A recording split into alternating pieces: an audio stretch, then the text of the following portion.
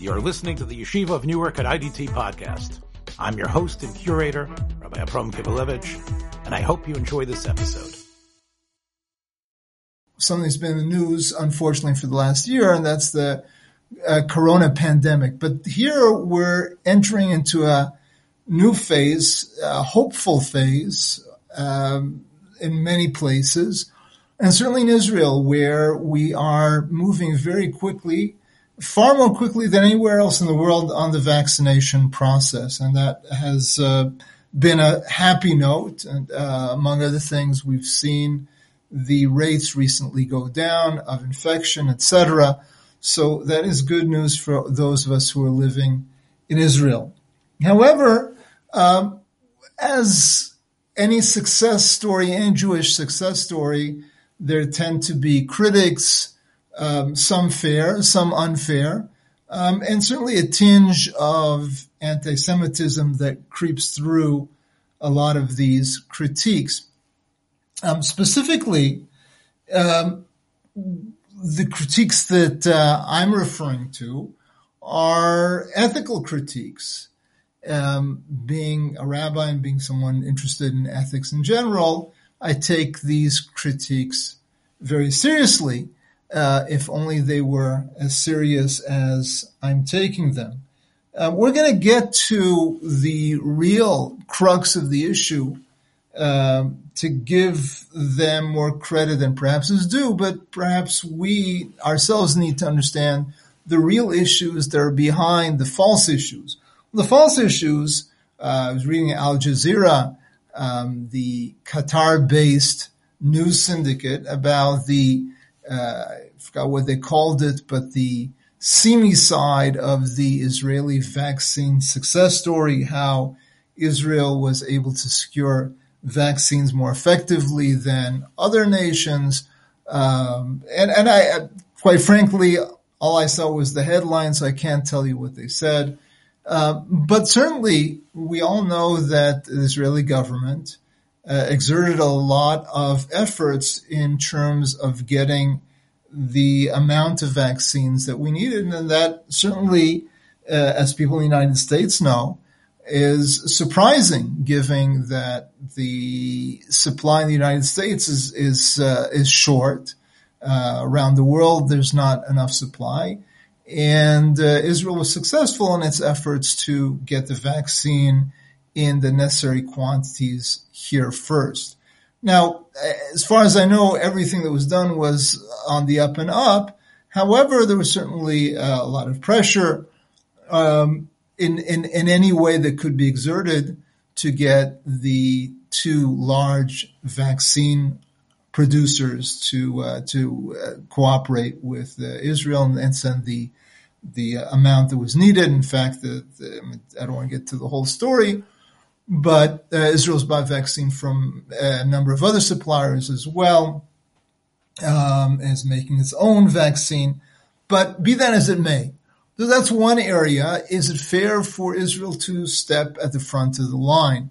The other issue, which is really a strange type of issue, is the critique we're getting, that Israel is getting, for not sharing its vaccines with the Palestinian Authority, and that being a sign of some sort of racist ethic. Incredibly, I just read recently from a new congressman, some of you have heard of, named Jamal Bowman, in New York, and he says that in a tweet, he says that our Prime Minister Netanyahu must ensure that both Israelis and Palestinians have access to the COVID vaccine. Why that is the case, that Israel is responsible for Palestinians outside of our domain and the Palestinian Authority, is something he doesn't address as far as I know. But what he does say, which is even stranger, is that this cruelty is another reminder of why the occupation must end. Now, I don't know how intelligent this person is. It seems from these comments that there's something lacking here. But to just point out the obvious, if the occupation were ended, if the territories under the Palestinian Authority were to be given full independence, which is what he supports, and I'm not against that per se. But if that would be the case, then obviously Israel would have absolutely no role and certainly no obligation whatsoever to share with our neighbors any more than the United States has an obligation to share with Mexico. I'm not sure that the status quo is so much different, that there's any more obligation that exists now. Traditionally, the health systems in the PA have run separately from Israel, and the whole point is they want independence, and presumably there is a downside to independence as well. But what is the serious issue? What's the real issue over here? The issue is the question of ethics of scarcity.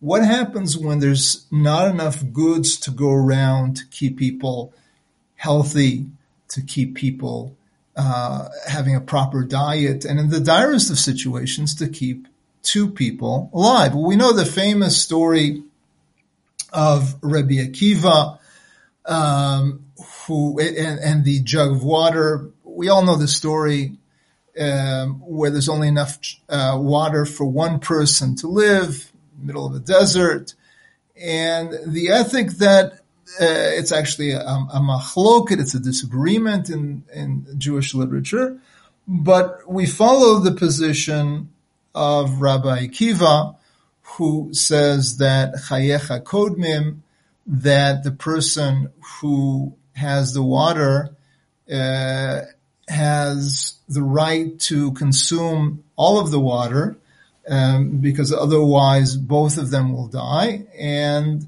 chayecha kodmim, that one has a loyalty to whoever is closest to oneself, and no one is closest to oneself than oneself.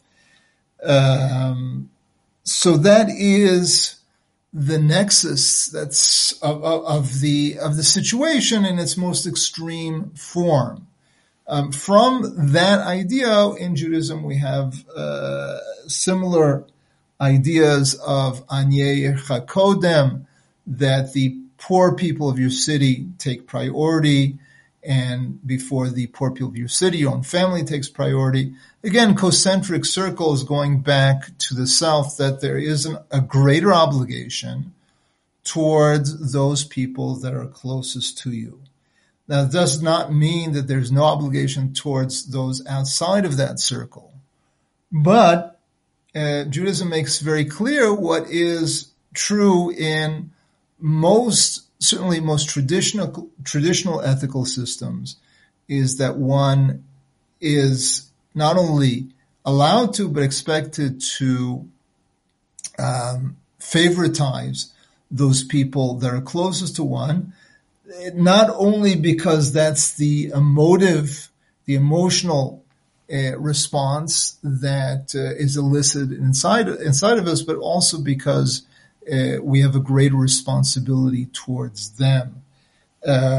Rabbi Sachs, Jonathan Sachs, who passed away recently, had a very interesting article on this issue. It was actually an article in one of his first books, I think actually his first book, Tradition and Non-Traditional Age, where the article is about Jewish-Christian dialogue, but he really moves into an interesting direction about ethics of in-group versus out-group. And he says the following, it's an interesting line. He says that if we're not the type of people who will rescue our own, are we the kind of people who will ultimately rescue anyone? Right? That inner sense of connection to the other, to the close other, is what allows us to universalize that feeling to the farther other. That's what Rabbi Sachs says in that book. Now, what does that have to do with the Parsha? It's true, we've got a big etc., but what does that have to do with the Parsha? So before I get to the Parsha, I want to tell you that something I've discussed a great deal in my book on Shemot, on the book of Exodus, Redeeming Relevance in the book of Exodus, and you can certainly purchase that on Amazon, but you can also even see it online at Sefaria if you prefer. So one of the chapters is about exile, which I discuss at great length, the fact that the Jewish people spends more time in exile than it does at home, which is, I think, unparalleled in the history of any other nation, as far as I know.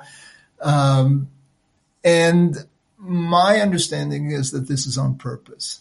This is on purpose because it creates specifically a concern for other communities besides our own. That the Jew, by being in exile so much, becomes a more universal person than anyone else. And so many of the great universalists of the last 2 centuries were not accidentally Jewish.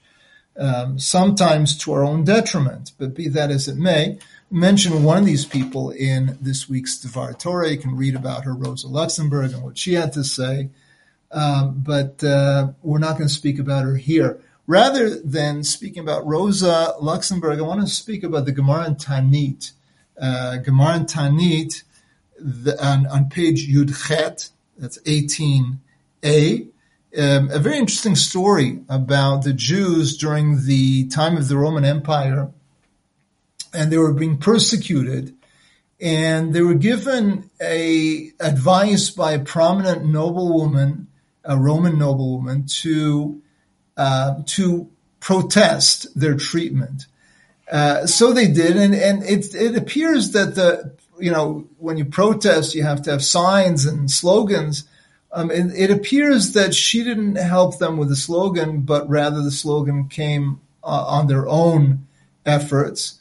And this is the slogan they had when they protested in the streets at night. They said, Lo achim anachnu, lo bnei av echad anachnu, lo bnei em echad anachnu, ma nishtanenu mekol umot velashon she'atem gozrin aleinu gzerot ra'ot. Ubitlum. Sorry, that's not the slogan. That's simply saying that it worked. But for those of you who don't know Hebrew, essentially they said, "Aren't we all brothers? Aren't all men brothers?" And they started by saying, "We come from one mother, one father," which is interesting. Don't forget, they're speaking to pagans who don't believe in one God. But presumably the tradition of a one man, one woman, like Adam and Eve, was something that was more universal. But in fact, being in that role of being dependent on others has led the Jew to see what's common between him and everybody else. And that situation, as I said, has been a situation that the Jewish people have known for many, many centuries in all sorts of different contexts, which I would argue is in order to give us that universalistic approach and love for all mankind. Incidentally, I mentioned here in the Gemara that the Jews who protest refer back to Adam and Eve, the first man, the first woman. We all have one mother and one father, aren't we all brothers? But for thousands of years before everybody else came to monotheism, the fact of having one God is perhaps even more profound. Have we not all one Father can be understood also. Have we not all one Father in heaven, that we have one Creator, which may not have been recognized or appreciated by the pagans, but has been appreciated by the Jews throughout. And in fact, when you look at some of the greatest tzaddikim, some of the greatest righteous people, it's precisely that consciousness of all being created by one God that leads them to concern for mankind as a whole. Okay, we still have to speak about the Parsha. What's interesting about the Parsha, and there's much more to talk about, but I don't want to lengthen this episode too long. What I want to talk about is the very extreme way in which the Jews leave Egypt. That is to say that there is no turning back. There's no sense of maybe we can build bridges afterwards. After all, the Jews have connections to Egypt, all sorts of connections, cultural and otherwise.